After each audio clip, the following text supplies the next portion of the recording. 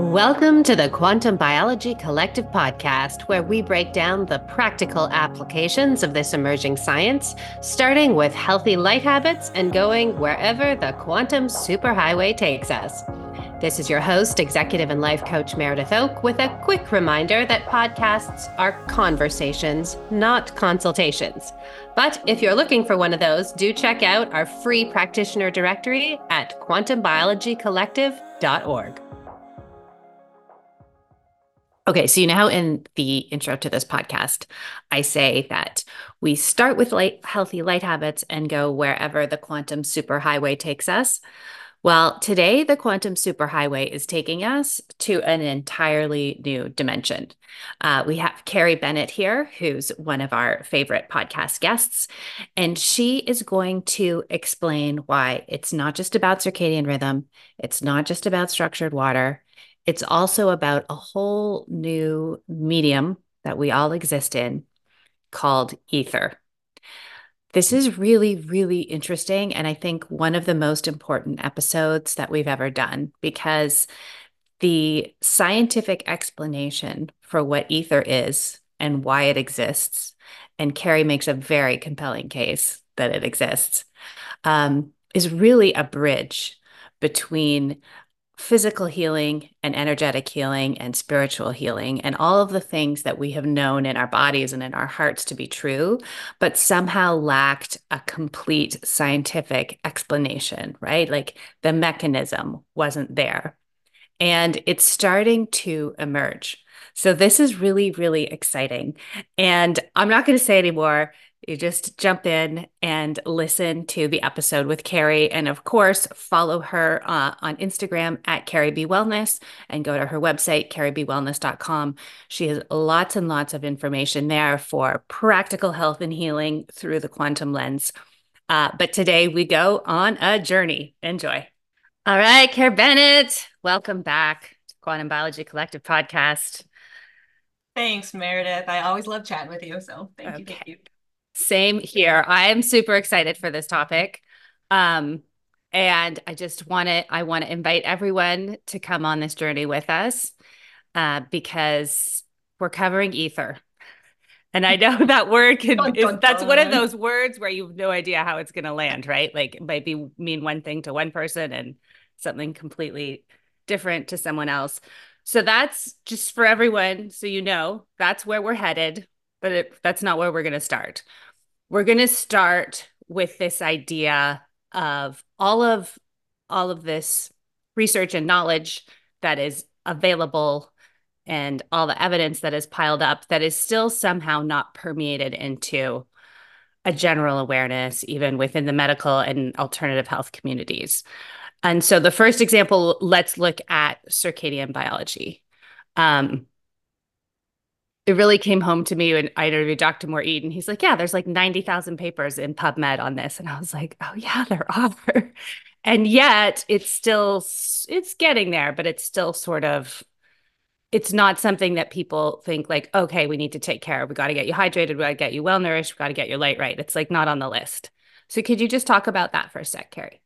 Well, yeah, sure. I mean, I think we've taken for granted, I think mainstream medicine has taken for granted the fact that light matters at all in any capacity except for vitamin D, right? We recognize that sunlight makes vitamin D, and supposedly there's a big association between vitamin D deficiency and inflammatory conditions. And so then I think they found a workaround with that in order to be able to say, okay, take your vitamin D supplement. And so, so we didn't even prioritize light with that because we still have this idea that we fear light, right? We don't think that the artificial stuff is doing anything bad for us. And we're afraid of the real thing. And so it's really easy to kind of sweep it under the rug because I don't think most practitioners feel equipped to maybe I don't want to say confront clients or patients, but really deeply explain to clients and patients what's going on with their circadian rhythms, with the LED lights that can, tank their melatonin, with the fact that we need UV light for so many physiological reasons. And so it's easier just to kind of say, yeah, let's just focus on the things that I think are more mainstream accepted, which in functional medicine we know is diet and gut health and protocols and elimination diets and things like that and supplements, right? And so it's like that is just very, very well accepted. No one blinks an eye at a list of 10 to 20 supplements. Whereas, they're going to look at you like you're crazy if you're telling them that watching TV at night before bedtime is really damaging to their health. Right. Even though the evidence to support that is at this Massive. point irrefutable. It's Like it's there, com yeah, yeah, it's completely irrefutable. I mean, it just takes someone to literally go to PubMed and type in circadian rhythm and then fill in the blank. You put any disease name after that, or put just simply mitochondrial dysfunction or hormone imbalance, and you're like you said with Dr. Martin Moore-Eid, like there's uh, tens of thousands of these articles out there. And so it's not for a lack of evidence, it's just because it's more convenient. That's what happens, right? That the more the more I kind of get into these rabbit holes, the more I realize it's not that the evidence is scant. It's that it's inconvenient for people to have to kind of rewrite textbooks. It's inconvenient for people to have to change what their research line is and apply for new funding to for funding for water, right? And frankly, the funding isn't going to be there for these things because sunlight is free.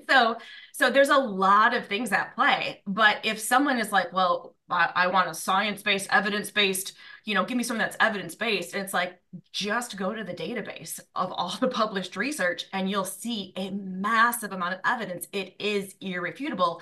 And when you look at it just from a logical perspective, that's where you're like, okay, the evidence is there. But of course, light matters, right? Because of course, every living creature has dealt with these like light cycles and these rhythms. So then again, you can just view it from that common sense perspective and see how far we've gotten away from that. And both of those things just, I mean, it's obvious to those of us who have done the research and know this. But yeah, it's really convenient to just kind of sweep it under the rug. right. And the reason I wanted to talk about that for a minute is because we're gonna, we're going through through a process today. We're going on a journey. And I think it's really important just to remind ourselves and remind our listeners at each step of the way that just because something isn't accepted mainstream doesn't mean it isn't true and doesn't mean there isn't evidence for it. And I think Absolutely. circadian rhythm is just such a perfect example of that. Okay, so there are, as we've just gone over, there's tons and tons and tons of research on circadian rhythm by mainstream scientists. The conclusion is irrefutable. It matters to every single life process in the body. If we mess with it, we are leading ourselves to some kind of disease. Okay, so then we take it in our world a step further, which those scientists do not, which is to take it into the quantum realm and be like, okay, so if light is so important to our bodies, what's going on? What's uh, the deeper biology at play here that we could be understanding? You don't have to understand quantum biology to get circadian biology, but inquiring minds like yours want to know. So, could you talk about where we're sort of at with the research on the theory that we are quantum biologic systems, not biochemical systems, and sort of where things are at with that? Yeah, I honestly think even though quantum biology sounds intimidating, the interaction is very simple, or what's at play is very simple. And there is a deep interaction between light and the water network of our body. And the water in our body being this basically receiver for all sorts of information, energy and information, including photonic energy and information, to the extent that the light in our environment basically informs our body of different processes that it needs to initiate, certain things it doesn't need to initiate, things it needs to shut down. So certain hormones that need to be made in the morning, certain hormones that need to be shut down at night, repair processes that need to turn on at night versus they can be put at rest. All of that is really happening through the interaction between light and water.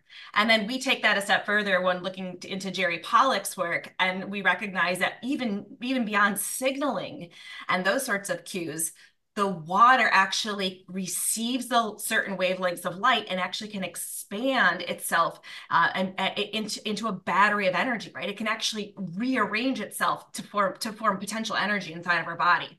So light and water are everything when it comes to human health. And I think that really what has happened over the course of the past 100 years or so of biochemical research is that it became very convoluted in the mechanisms, and like this chemical, it needs to interact, like where is this chemical going, how is it transforming, what pathway is it initiating, like the biochemistry became so complex and so convoluted, and frankly I loved studying it in college, but in the grand scheme of things, as a practitioner and in terms of its ability to advance medicine in any capacity and helps humans live healthier lives, it's done absolutely nothing. And so while the research loves to kind of get to silo themselves and to say, okay, I want to know what's happening inside of this cell when calcium enters and which pathway it kicks off, there's so many random, like a lot of details that have been supposedly clarified in the scientific literature. Um, it explains nothing about the body, really, from like the holistic perspective of what's happening. And beyond that, it makes it very confusing for the average person to understand how to take care of their bodies as well. And so we then outsource our healing, our health to various people and organizations to say, okay, because it's obviously way too complex and convoluted for me to understand. So I need to go to the expert. When really, if you can understand it from this perspective of light and water, and how those interactions really support everything in our body, it becomes really empowering for the client and patient to be able to take on their own healing into their own hands, basically. Yes, for sure. And it's also been the way that I think, investment banks take advantage of the complexity of the financial world. I feel like some companies have taken advantage of the complexity of the biochemical world, right? And you listen Oh, to a podcast and they're like, oh, we found out that this supplement and this pathway, and then they talk all about what that particular supplement does with that particular pathway, and you leave with the impression that you have to start taking that supplement. right, It's like right. maybe like, so I see what you're saying. And so just say a little bit more when you say biochemistry's done nothing. Like what's the point of it? Like how has it, like, what's its usefulness in. Biochemistry is biochemistry is like a recording, or it's like evidence basically of what's already happened at the biophysics level, at the quantum biology level. Biochemistry is slow, right? Biochemical reactions are very slow compared to the signaling that needs to happen to run the complex organism that is the human body. And so if it's really funny that I used to believe that a hormone had to get produced in a gland and get into my bloodstream and then find the receptor on the surface of my cell, dock with that receptor to cause a reaction. Like, I mean, how could that work? And how could we survive if that was the case? And so now we realize that while those things do happen and we can track biochemistry, we can track hormone levels, that is like tracking kind of the slow stuff. It's like, yes, that's happening, but that's not what initiated the signal. And that's not ultimately how the body communicates. And so biochemistry is interesting. And if you like to kind of get into those details and study it, it's there, but it's not really truly understanding the speed at which the body operates and the communication system that really is at play, which is the submolecular communication at quantum level. Okay. So it's sort of like the printout at the end telling Yeah. you what's just happened. Well, exactly. Exactly. Whereas from the quantum perspective, we're like engaging with what's happening as Totally. it's happening. Exactly. Exactly, Okay. right? Electron flow from the earth is instantaneous. Light interaction with the skin, with the eyes, with the water network in our body, it's instantaneous. We're not waiting for random collision biochemistry to do its thing before we get those effects. And so I think a lot has been assumed in the biochemistry world, and I think it's flawed. And I think also with biochemistry, the issue is that most biochemistry was studied without understanding the fact that every molecule is surrounded by a very key hydration shell of water, structured water, that really is what influences its dynamics. And so now actually you'll look into the literature within the past 10 years or so, and you'll see that they're doing simulations, molecular simulations, adding the water molecules back in. But still, Mm. you're just like, it's just not, I just don't think that we really have any legitimate evidence from biochemistry because it's ignored, it's been ignored, and they've ignored the water aspect of that surrounds each molecule and is really where the action takes place. Okay, so let's dive into that water. Okay. Um, you mentioned a few minutes ago that we're not talking about regular water. We're talking about structured water, Mm-hmm. which is largely the work of Gerald Pollack. And in the quantum biologic world, because again, I'm not sure if Gerald Pollack has bought into the quantum biology model or not, but his work has produced the this understanding of water and light. And when you look at how it interacts with light, that completely redefines how we think about water and its purpose in our body.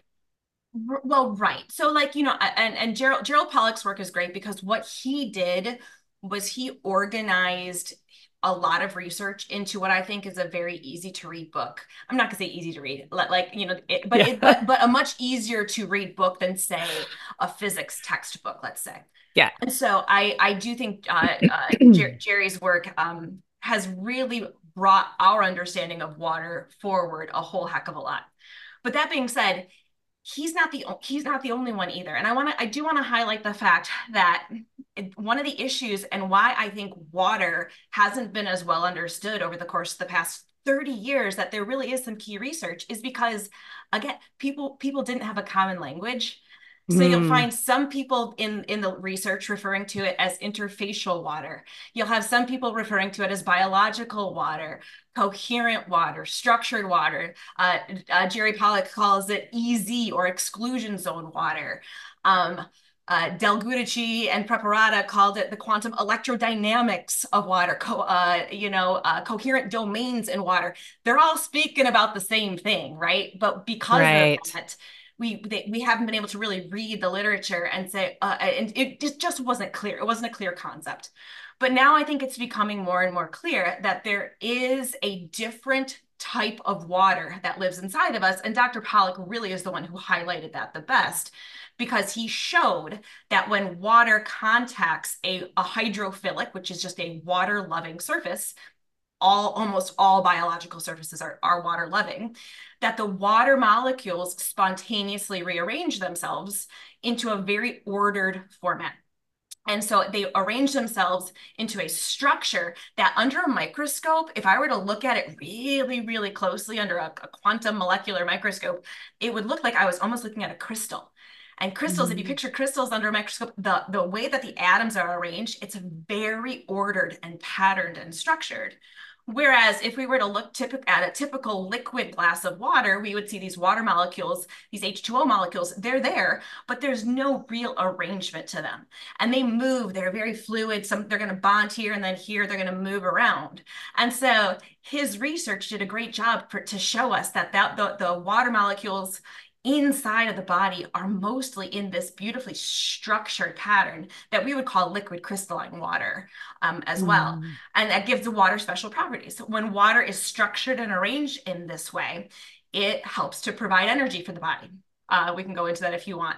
But when water is structured and arranged this way in a liquid crystal, liquid crystals are antenna. And that's not woo or esoteric. There's physics, right? There's a whole line of physics Yeah. that studies the behavior of liquid crystals. Liquid crystals can store data. They can receive information. They can transduce information. This liquid crystalline water is a conduit for quantum energy flow. So things like electrons and protons that you can flow. And so now that we know that this water has these really special properties, it's just so I think it's really easy to see how, if we've omitted these properties of water that are around every protein, every biomolecule, and every hormone, every receptor in the body, if we've ignored that, then we have not studied water and these hormones and molecules as they would be behaving in the human body, right? We've just studied them in isolation, and we've completely ignored how truly intelligent and important that water is inside of us. Wow. And so then the clinical conclusions that we draw from studying things in isolation are going to be, by definition, incomplete. They kind of have to be, right? Anything in isolation, that's the reductionist approach just hasn't worked, right? The Yeah. idea, yeah, and then the specialization in medicine really hasn't done a whole heck of a lot. Well, while I want a neurosurgeon to do neurosurgery, right? And while I would want a dentist to work on my teeth, I think we've really become the body's become just a bunch of parts. And if Yeah. that part has a symptom, we send someone to a specialist there, but no one really understands the interconnectedness. It's the water, right? So as I Right. said before, that water, it's around every protein, inside every cell, around every piece of DNA in the body, around every mitochondria, and around inside of the cells, outside of the cells, lining all of the blood vessels. I mean, it's everywhere, meaning really nothing is happening in the body without that water being involved. And that water provides this continuous web, this continuous conduit through which a body-wide communication can take place. So it legitimately is why this finger always knows what's happening in this part of my brain, which always knows what's happening in my big toe, because there is a medium that connects it all through which they can communicate. Okay. So we are basically a liquid crystal that serves as an antenna that stores memory and that is a quantum signaling superhighway. Yeah, yeah. The body really, so Okay. here, the main important thing to recognize is um, the body doesn't operate with chemistry, it operates with vibration, with flux, with oscillation. That's even how the suprachiasmatic nucleus works, right? For our circadian rhythm. And so you have to have a medium to receive that vibration. And a vibration, just like different wavelengths of light, contain different energy and information that the body can interpret. Every single vibration also contains energy and information that my body can interpret and utilize in real time. And so that's what's happening inside of my body. The water is the receiver of that vibrational information, whether it's visible light or beyond the visible spectrum, or whether it's Mhm. sound vibration, whether it's a biomolecule, that because all molecules vibrate as well, right? If we studied the vibrational spectrum and maybe the light emitted by these molecules, it would be we would have gone a completely different way in terms of understanding human physiology. We focus too much on the X's and the O's, but Right. really the water is receiving all sorts of vibrations and interpreting that, and then the body can adapt in real time because it knows the vibration is the language of the universe. Right? The body knows what to do with that information. So and that's why, say, sunlight is so important because that Mhm. is a natural vibration that our body is programmed to receive so that it harmonizes us. Whereas something that m- humanity created Mhm. without this understanding, like, our Wi-Fi or the whatever's coming out of our cell phones, like that's causing a disharmonious response within this liquid crystal antenna. Yeah, absolutely. Because Okay. what I want people to understand about these vibrations is you cannot separate the energy or the information that's contained in them. And so what I mean by that is like, um, ultraviolet light has a certain energy intensity to it, and the body also understands the information that's embedded in that ultraviolet light, which is able to transform neurochemistry, for example, in our brain, serotonin, dopamine, those sorts of things. In the same way as a that radio station over there that is sending out a signal that could be picked up by my radio, while my radio interprets it as talk FM, my body is picking that up. It's never been exposed to talk FM. Talk FM does not exist in human history, right? Right. And so my body is picking up the information and the energy, and both of them are foreign. They're both confusing and chaotic. So yes, a radio frequency wave is in and of itself, the energy is confusing, but so is the information that's embedded in it is also confusing to my body. And that just really makes for physiology that can't function at its best because there's kind of so much noise and static that the body's not used to. So it's a lot harder for us as humans to thrive in a modern environment because of how much chaos those foreign frequencies are imparting on us. Right. And so this is why sunlight, grounding, high quality Waters. water, Yeah, we have to intentionally each day put ourselves in a situation where our body can at least catch up on what it's supposed to be receiving. exactly. Exactly. Okay. So it's not like 100% stress signals. Okay. All right. So we're getting to the ether now. Okay. And I think a good way in. So you were talking about how the water in our bodies, which we now understand to be this fourth phase of water, a form of liquid crystal, is the medium through which the frequencies in our environment communicate, so to speak, with our biological systems. And those light waves, those radio waves, all of those waves require a medium. And for the humans, it's the liquid crystal water. So, let's start there, talk a little bit about how water's the medium, Sure. and then let's segue into the ether. Yeah, sure. So like this was when I started studying quantum biology, I really didn't have any concept of the ether, right? Like I had heard of the word ether before, but didn't think very much of it.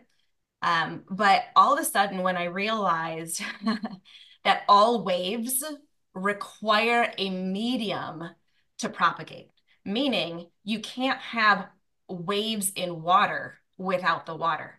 You can't have sound waves without air or even water, because water can conduct it, right? You need a medium through which waves move. And so light also is a wave. And, it's an electromagnetic frequency. Yet somehow, in the past 100 years or so of physics, they said that light is the only wave that doesn't require a medium. And that just didn't make sense to me. And so that's was really, really confusing. It's like, wait, why do we have what's called the quantum vacuum, right? They Right. really started labeling it things that really implied emptiness and void, right? They really wanted to hammer it home that there was nothingness, and light could travel through nothingness and propagate without any medium. And that just really bothered me. And so that's, I Right. think, where I started my Because they're learning saying journey like on the all ether. these other kind of waves, they require a medium, Hmm. whether it's air or water or I think you were telling me at another point, like the earth for Hmm. Yeah. and Yeah. but then they got to light and they're like, and it's like, except light, it can travel in a vacuum. Hmm. And Yeah. that's the story. Well, that's the story. And Okay. and if you kind of rewind it, I have a feeling if you kind of look at the late 1800s is when they basically dropped the concept of the ether. The ether Okay. had been around for thousands of years beforehand. And I think a couple of things happened in the late 1800s. We can talk about a specific experiment that really, they say, debunked the ether. But also, that was a time when they really wanted to start to separate spirituality from science. Right. And ether has had probably more than 100, but at least 100 names that I could probably list. That it's been called 100 different things, right? Depending on where one lived, what one's religious beliefs were, spiritual beliefs were. So the ether has been called things like the Akashic Record, Chi, Prana. It's been called consciousness, God, Allah, the divine, source energy, right? It's been called so many different things. And I think a lot of those, at least prior to what we have modern words that are starting to become in vogue in physics again. But I think prior to these more recent words, all these words had a very spiritual or religious connotation to them. And I think there was a really a desire to make science more, hardcore, if you will. Like Yeah. we have to separate science and spirituality. And so in the late 1800s, there was an experiment that was conducted that tried to measure the ether. Now, mind you, we don't have any modern devices in this day and age that actually can measure the ether. And so back then, they decided to see if they could measure something called ether drift. And I'm not going to get into the nitty-gritty details of this experiment, but it's called the Michelson-Morley experiment, and it was conducted in 1887. And basically, it concluded that they couldn't measure any ether drift or any ether effect. And so, because of that, that was the conclusive experiment. The ether Okay. died in 1887. And I mean, even though just a few years later, the experiment was repeated better with a slightly different sort of sensing tool, and it showed, but wait, there could be something here. It was dropped. And then comes Einstein, which I think he meant well, but I don't think he was accurate when he further agreed that there was no ether. So Okay, so let's talk about that for a second. So what when he's saying no, there is no ether, what is he saying? Like what is he saying doesn't exist? What are they yeah, pushing back on? And what did that Michelson experiment want to disprove? they wanted to disprove that there was not a medium, that light didn't need a medium through which to propagate, basically. So Okay. what was happening at that point in physics was the idea that, okay, light moves through the ether, right? So the medium for light to travel is the ether. And the ether was very hard to model in mathematics equations, and physicists love to be able to model their stuff with math or prove their concepts with mathematics. And it was very difficult for them to do so. And so it was convenient for physicists at the time to really jump on to the fact that they could get rid of the ether. They didn't have to worry about accounting for the ether in any of their equations.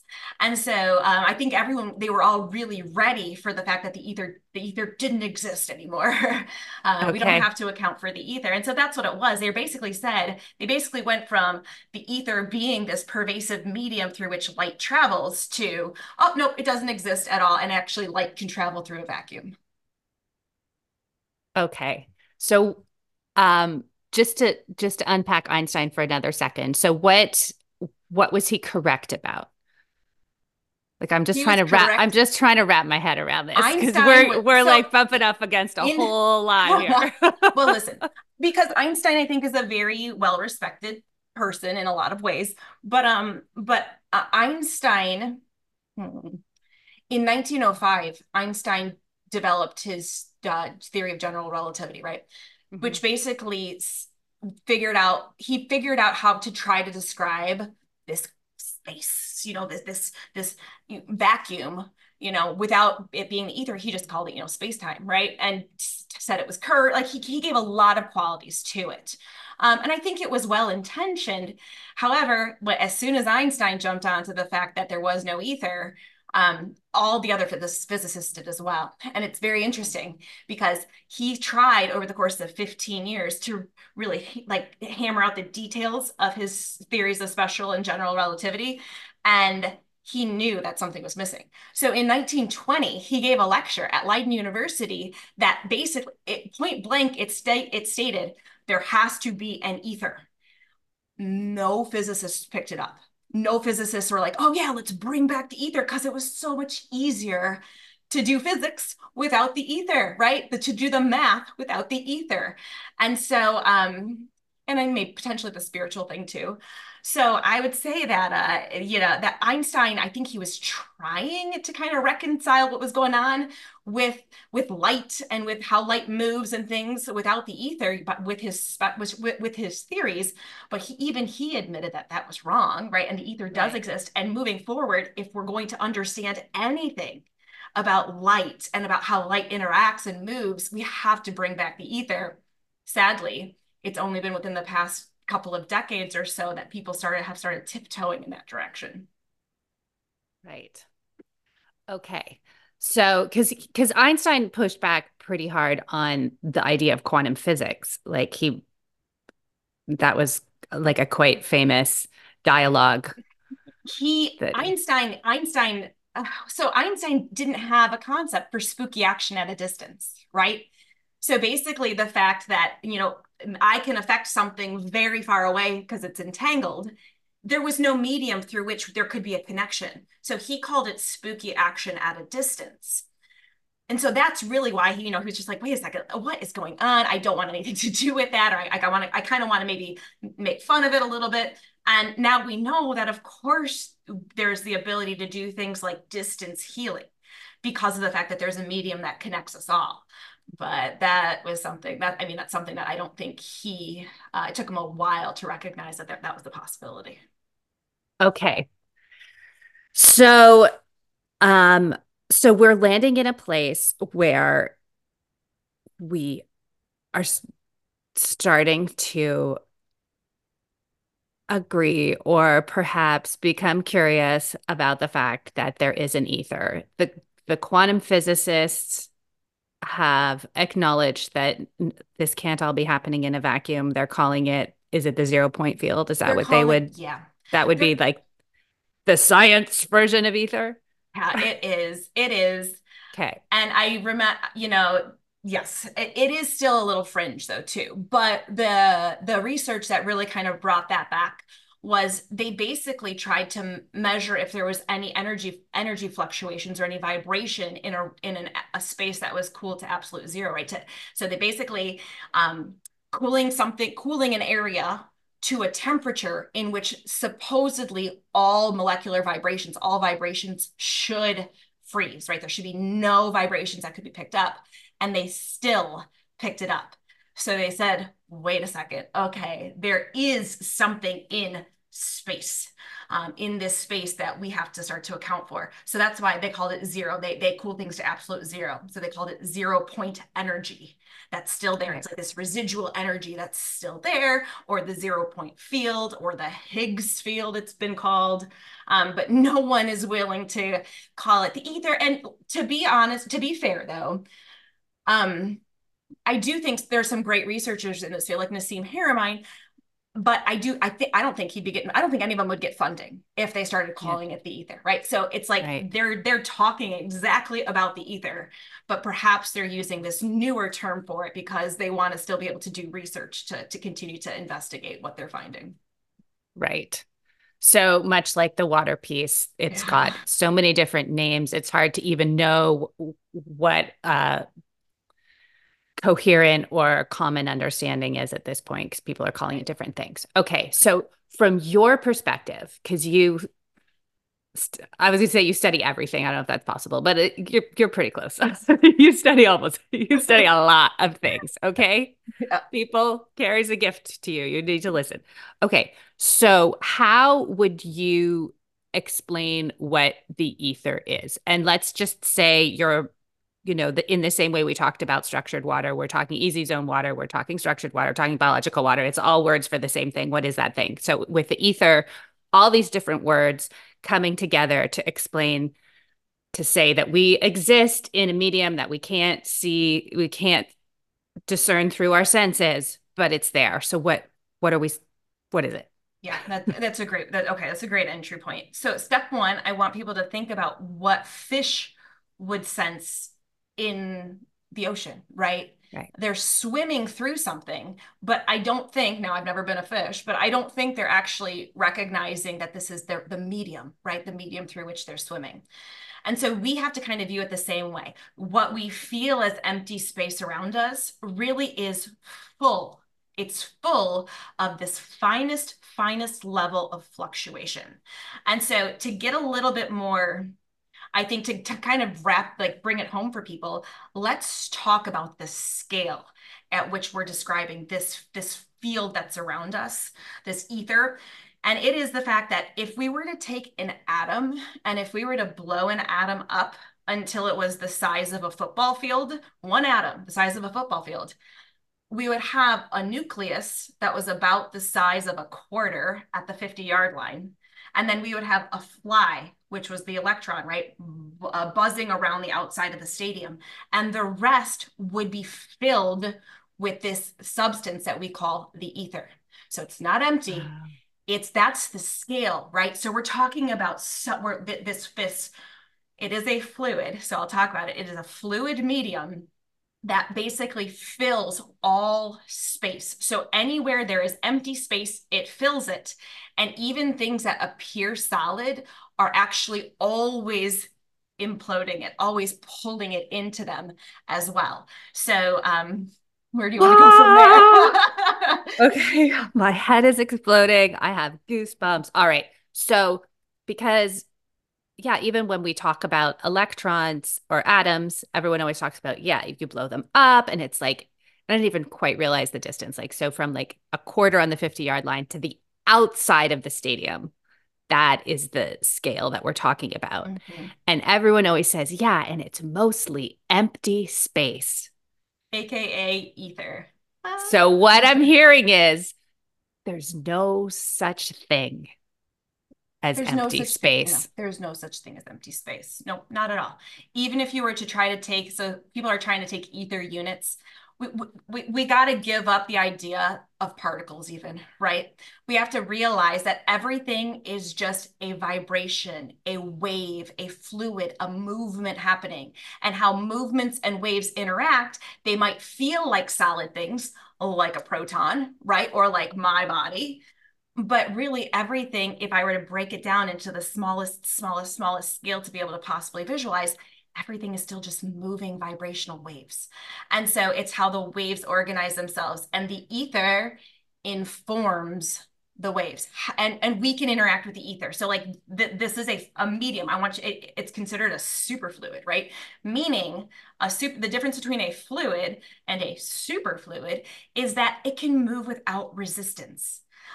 So that's why well, I'll say it can move without resistance, and it is influenced by things like consciousness, focused attention, intention, emotions. Those things influence it, as does shapes around it. So that's biogeometry, right? That's Dr. Ibrahim Karim's work about how certain shapes can help to organize the ether. It's why pyramids existed. It's why stone circles existed, because, right? Because those were places that were able to Oh, organize this, mhm, what has also been called subtle energy, right? Subtle mhm. just means below the electromagnetic spectrum, organizes a subtle energy for various purposes, healing, um, ancestral communications, right? Just depending on the various cultures we would have studied. And so the ether is the medium through which all of this stuff takes place. And it's because literally not one part of the cosmos is not connected through this fluid. Wah! I love I love this. I love it. Okay. Okay. Because it's like I can feel everybody listening to this, even though they haven't listened yet. I can feel them listening to this going, oh, that's why fill in the blank, right? Like you Mm-hmm. look, I love the work of Lynn McTaggart, right? She looks Mm-hmm. at intention, at meditation, about the power of small groups coming together. And there are many, many studies on the power of meditation, right? And the results are very clear that there is an effect. I was Mm-hmm. listening to Eileen McCusick with her sound healing, and she was telling the story of she's like, I can't do sound healing at a distance. And then she tried it and it totally worked. And she's like, oh, I can do sound healing at a distance. The results were clear. So we have all of these very, very clear results that something is happening. And yet it's like, but how? Mm-hmm. But how? And so you are explaining how. Right, because focused attention. So, for example, let's talk about the meditation experiments. I mean, or even Lynn's, right? But the meditation experiments where they had groups of, let's say, 100 meditators in a certain specific city or region, how they had them meditate simultaneously about love and peace and harmony, right? And they showed insane reductions in crime. And they did it all times of the year. So it wasn't like summer versus like winter when everyone's inside and it's cold Mhm. versus summer. No, they did it multiple times. And it's like, so what, how is it that people thinking, like focusing intently on love and peace, how does that get to people who have no clue that this is going on? How is it influencing? It's because we are always a part of the ether. We're always interacting with it. It's always influencing our body in various ways, from gravity, actually it's the source of gravity, to the fact that it also can influence things like our consciousness, what how, like our decision making. There still always is free will, but if we can help people want to be in a space of peace, then that might influence what decisions one makes. And so so it's this medium, right? It's a very responsive medium. It's fluid, it's always moving, and it has an we have an instantaneous effect. And so having this medium around us, which again, here's the thing too, right? Because as I said before, it's been called God, it's been called Allah, it's been called divine consciousness. And I think what has happened with those words is that they become polarizing for people. It's like, oh no, you have to say my term for it, right? I can't say your term for it. And so that's why I do appreciate the term ether. You can call it whatever you want. It's not gonna, I could care less. You call it whatever you want. But I think we have to understand that, I mean, this is source energy. This is creative energy. This is creative consciousness. And we have the ability to interact with it, influence it, pull it into our bodies for health and healing purposes. It's how people do lucid dreaming. It's how there's near death experiences, right? It's through this medium through which all that can explain all of those different circumstances. Okay. Whew. So let's get into what that means. If we accept the idea that there's an ether and we accept the idea that it's a medium through which we are communicating on subtler and subtler levels. So then that explains why our thoughts are so important. Mhm, That explains why healing trauma is so important. mhm. That explains why our ability to emotionally regulate and be in touch with our feelings is so important because all of those things are things. They're not just words. They're sending out a vibration into this ether.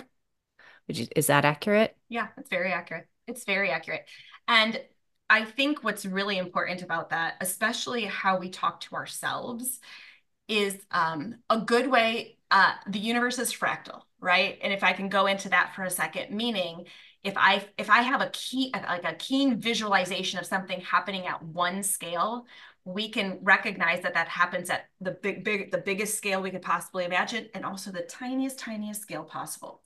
And the way I like to do that is by describing the fact that the ether moves as a toroidal flow. So a torus is like this, and you can Google this if you haven't seen it, but a torus is like this donut, this donut that circulates the movement inward and then outward. So it implodes, comes to a point in the middle, and then it expands back out, implodes, expands.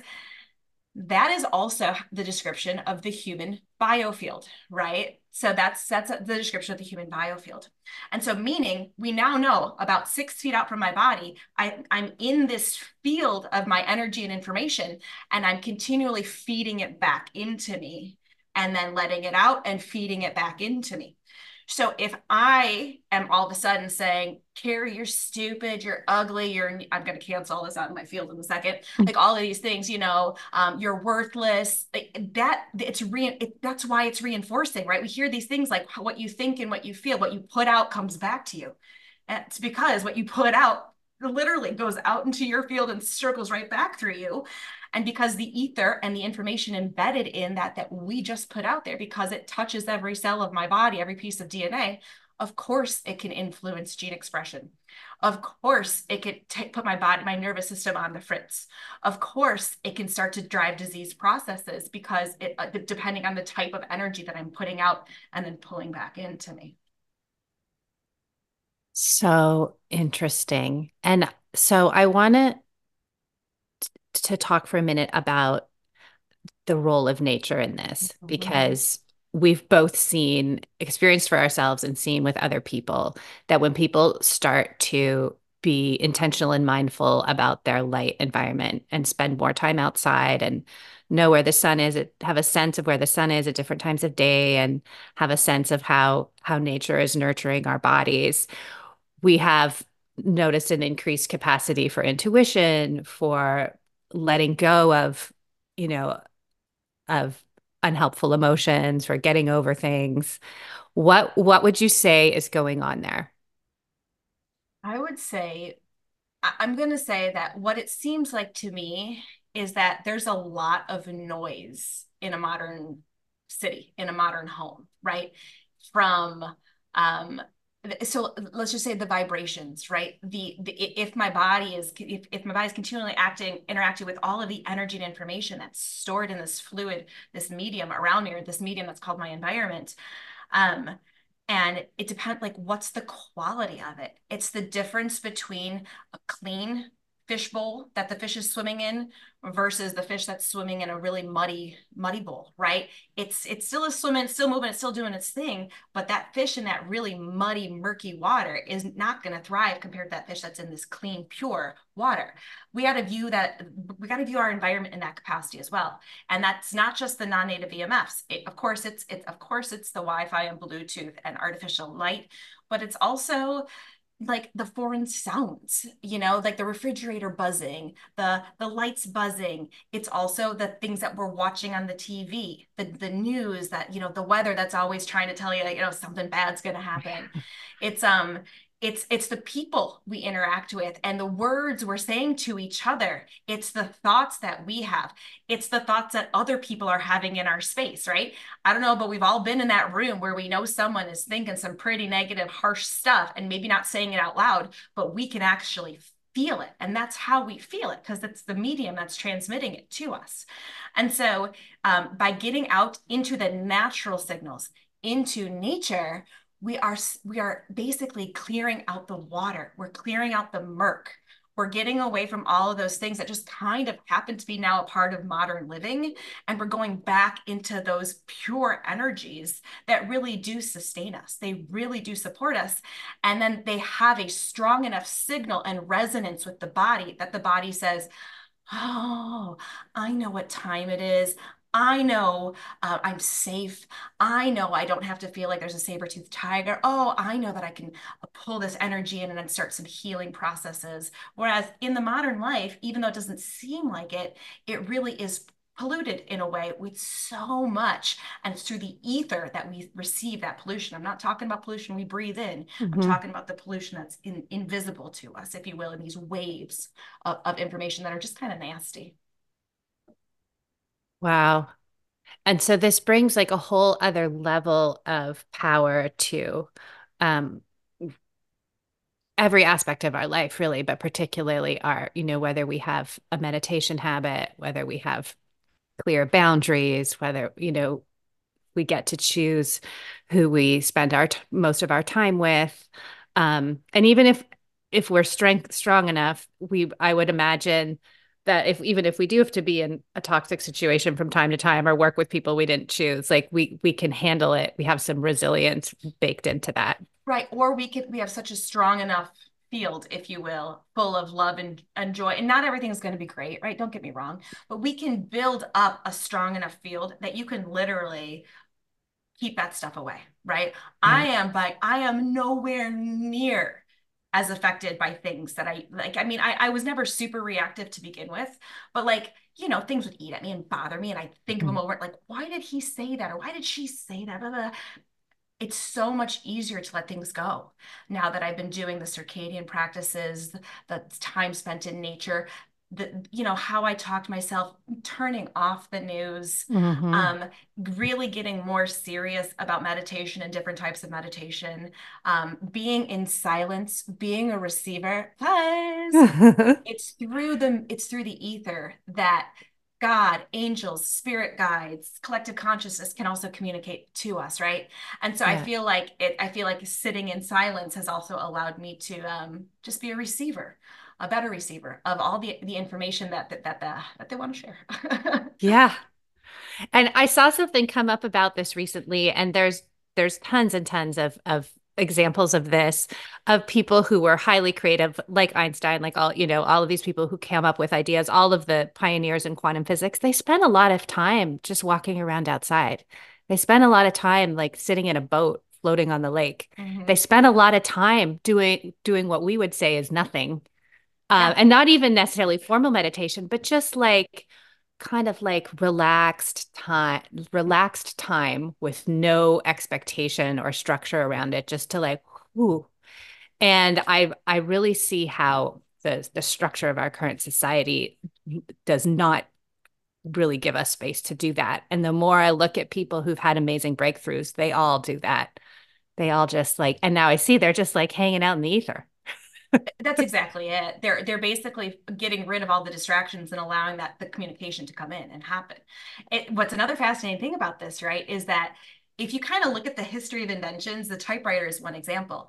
You had at different parts of the world at least a half a dozen people working on a prototype of the typewriter at the exact same time in history, right? Within about a 5 year span of each other without communicating and knowing what was going on. And so what was that? What was happening? There is a pool of information that if we're able to receive it and we're able to pull it and utilize it, it's there. And so, that's why I also think that the more that we can kind of get into like put out this idea of circadian rhythm, right? We're going to reach a critical mass that there's a big pool of it that's stored in the records of the ether that's going to start to just permeate. It's just going to be a part of everyone's normal thinking. People are going to all of a sudden be like, oh, of course I got to turn off the TV at bedtime. Of course I got to dim my house.